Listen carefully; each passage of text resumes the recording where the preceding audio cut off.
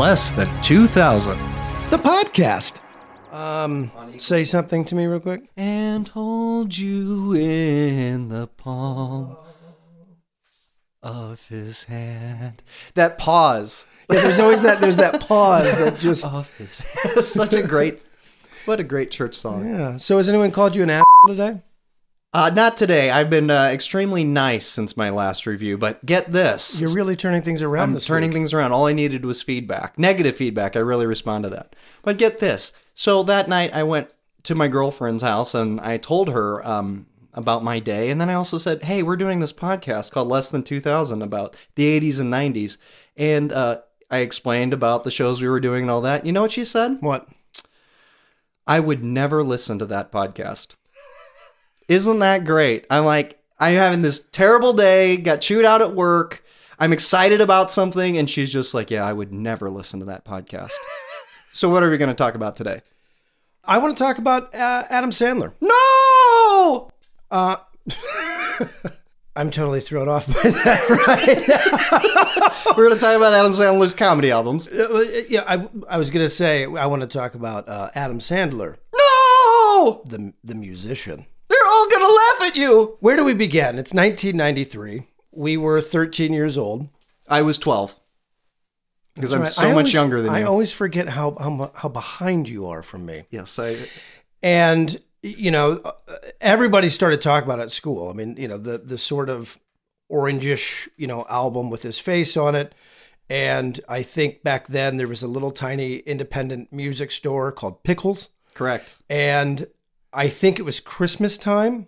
And I went in with a gigantic, you know, being in the Midwest, huge coat. Because I learned a long time ago that your parents were less likely to see weird shit bulging out of your pockets in the winter. Was it one of those big starter jackets? One of those big 90s puffy starter jackets? Oh, yes. I mean, just puffy. Yes. I mean, I was twice the size at that age. And I remember they were like, sure, you can go to Pickles. We'll pick you up in like 10 minutes.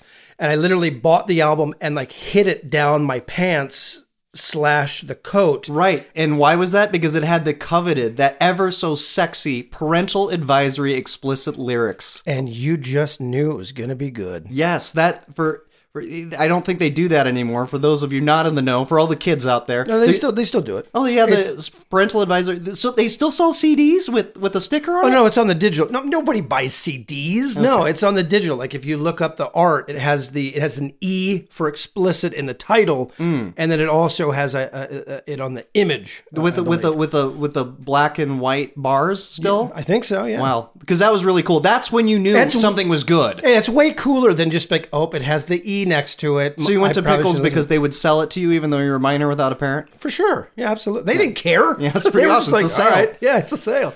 And they were all like 2 years older than us. Yeah, there was no like law about it or anything. Yeah. There was no like, you can't sell this to people under 16 or 18 or 17 Quite or whatever. possibly that same time, I think I might have also got the VHS tape for Aliens 3. It might have been around that same time. Anyway, so I get home, I put the CD in, and assistant principal's big day is the first thing that comes up. And I was f***ing rolling. Yeah. I mean, there was nothing not funny on this album. Well, you know, just for some context, it was really kind of one of a kind. It was not something that existed in the early 90s much at all, or really before that. Before that, there was a couple, plenty of stand-up comedy albums. Bill Cosby and Steve Martin and all that. They all had their comedy stand-up stuff. But as far as sketch comedy on a CD, that was kind of new. I mean, and hadn't really been done since Bob Newhart, Carl Reiner and Mel Brooks, Monty Python, and then the biggest one example of that would probably be Cheech and Chong with their little skits before they became movie stars, like Dave, Dave's not here, man. And so that was a rare thing. It hadn't been done in about 20 years or so. Yeah. I mean, and so for us, that was a lot newer. And especially because this stuff was we were basically that age. I mean, we were the target demo. We were the target demo, and it's hard to understate how popular and awesome SNL was at the time. Yeah. Saturday Night Live in that late 80s, early 90s run was just phenomenal with that tremendous cast, and Adam Sandler was a standout. Oh, absolutely. No, that whole Adam Sandler, David Spade, Chris Farley, I mean, that little world was the second best. At that time, the second best group of performers that had ever been on that show. I mean, you had the original cast, and then it was these guys. They were amazing. Mike Myers, all of these people that did so incredible. And now Adam Sandler was giving us the longest pee, and it was funny because he literally just peed for like 2 minutes. I'll be out in a second. And just kept pounding. Going and going. And hey, going. Yeah. I need to get in there. And if I'm not mistaken, didn't they come back to that later in the album? There was another track later where he was still going, and it was pretty crazy. You know, that first track, the buffoon and the dean. Conan O'Brien is the dean, and it's just weird. Like Adam Sandler, it, man. And that was it. That was the whole sketch. And that buffoon character was in like, what, 3, 4, 5 tracks throughout the whole album? Yeah, that was one of the reoccurring characters that would just keep coming through because he was in the principal's big day. He was in the first one. Right. You know, so the principal's trying to talk nice to him. He's like, holy shit. And, you know, there's all these other like throwaway tracks like the beating of a high school janitor. Beating of the high school biology teacher. Throwaway? I was sitting in class at 13 years old going, I'm picturing doing that right now to my math teacher. Exactly. And so what you're pointing out there is the fact that it was awesome when we were 12 and 13. Going back and listening to it as an adult, it's almost unlistenable. It's really hard to get through. Bad. It's bad. I'm like, I can't believe this thing actually got off the ground. I mean, I can't believe this was greenlit by anybody because it is so bad. The buffoon stuff, the beating stuff is just unlistenable as an adult. But see, now this is where you kind of have that conversation with yourself. Like, okay, you know, future Chad, like you're a little more sophisticated now, kind of. You're not kind of you're not listening to Lunch Ladyland. I mean, you know, like back then it was like, yes, this is amazing. Well, and to your earlier point, we were the target demo. I mean, that stuff appealed directly to preteen boys and young teenage boys. All the tracks were like beating of a high school janitor and stuff. I mean, it's all really targeted for young boys with too much angst and violence and sexual depravity. Yeah, there's a couple gems in there. I will say Right Field is a legitimately funny one. I when listening to it again to prepare for this,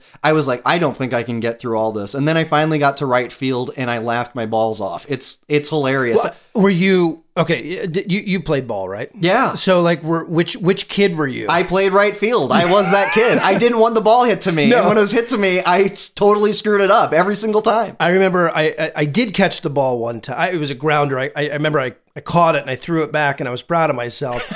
And then my dad comes up and goes, "I saw you picking the weeds out there, son." And I was like, "No, Dad, I was in the game."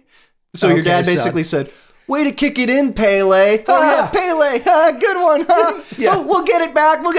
A big lefty. A big lefty. No, why is he pointing at me? No. So it's hilarious. I definitely related to that one. That was a good one. I'm So Wasted is pretty funny too, but I mean, you know, it had the actual songs on it, you know, talking about Adam Sandler, the musician, the Thanksgiving song, and A Medium Pace. And I wonder how many people actually remember At a Medium Pace, because it was, I mean, there was nothing I had heard at 13. No.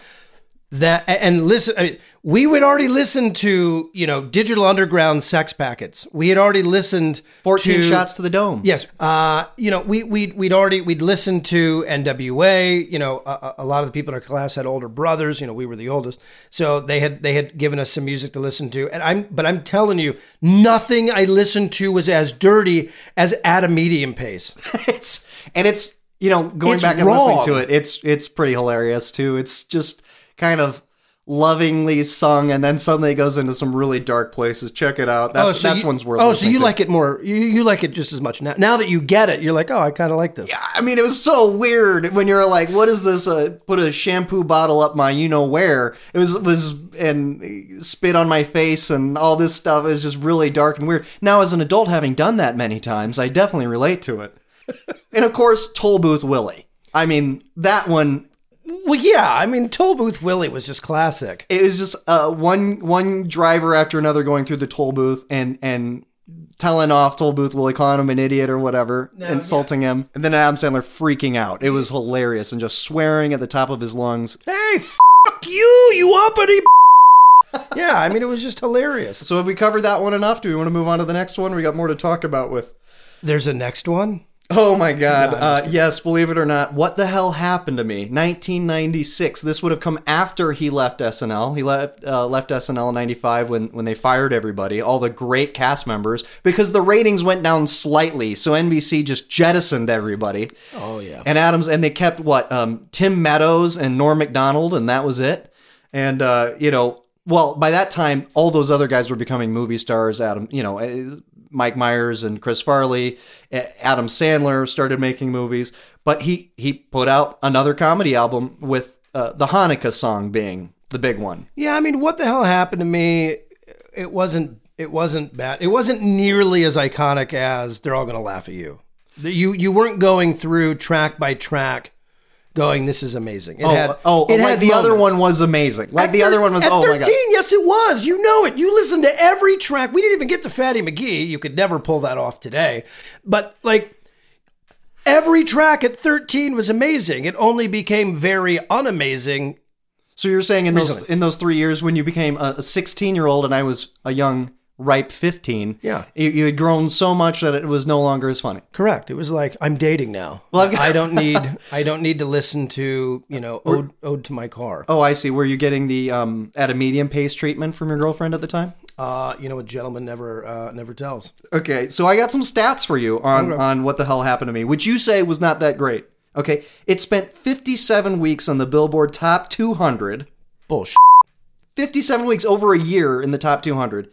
It sold over 2 million copies, and that made it the highest charting, highest best-selling comedy album of all time. Wrap your head around that. This has got to be fake. Are you getting this from Wikipedia? I'm getting it from Wikipedia, just like everywhere else. I mean, just like all my other research. That can't be. Are you serious? The highest chart. But I mean, what would have come bigger than that? I mean, like a regular stand-up comedy, Eddie Murphy Raw or something. Yeah, anything. I guess although I will say this, the timing of this was very right for Adam Sandler. Somebody today, couldn't pull this off.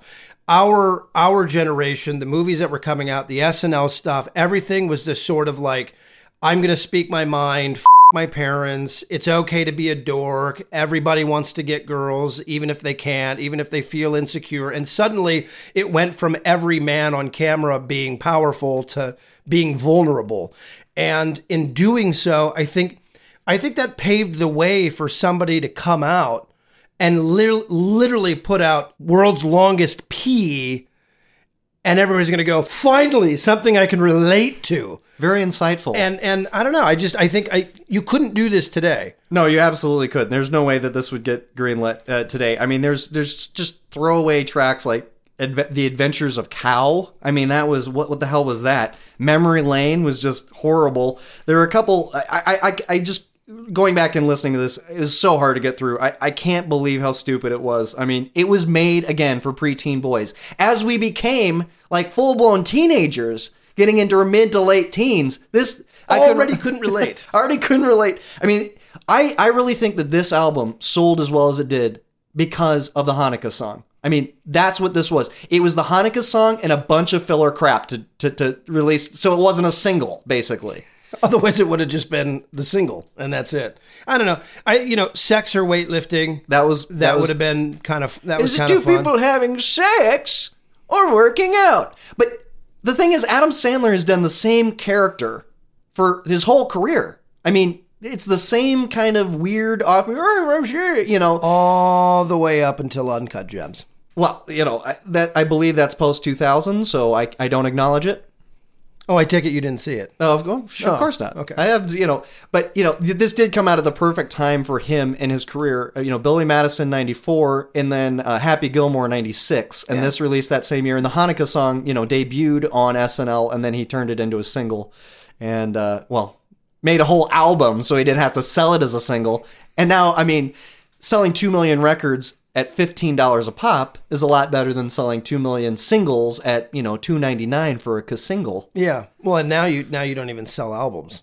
No, what's an album? Yeah, you just go on YouTube. He would be just getting a penny a stream at this point. I got to talk about The Hypnotist. That one was the worst piece of shit I've ever heard. It is. Why did you hate it? It's Adam Sandler goes to the hypnotist to stop smoking. It's Kevin Nealon, who's got the perfect voice for that type of thing.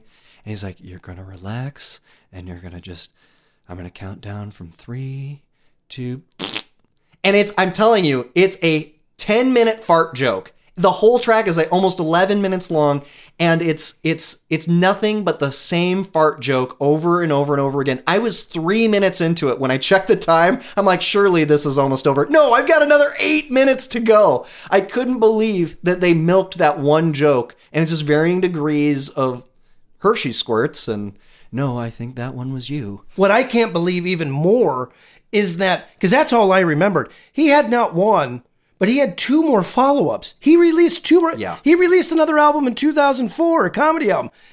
11 years later, I listened to the first track. It's the same Adam Sandler voice. The same. There was nothing different. He did put out 2 others in the 90s, and one of them was a complete bunch of songs. No skits. And that's just it. These are all skits. They're not sketches. The way a sketch is a fully formed idea with like an arc, a beginning, a middle, end, and characters kind of overcome obstacles, and there's these are skits. These are one-note jokes, and that's it. So you know what? I'm now that we've been talking about Adam Sandler, though, I know this isn't 90s but and 80s, but 100% Fresh just I guess is a Netflix comedy thing that he did last year. Yeah, all those guys did.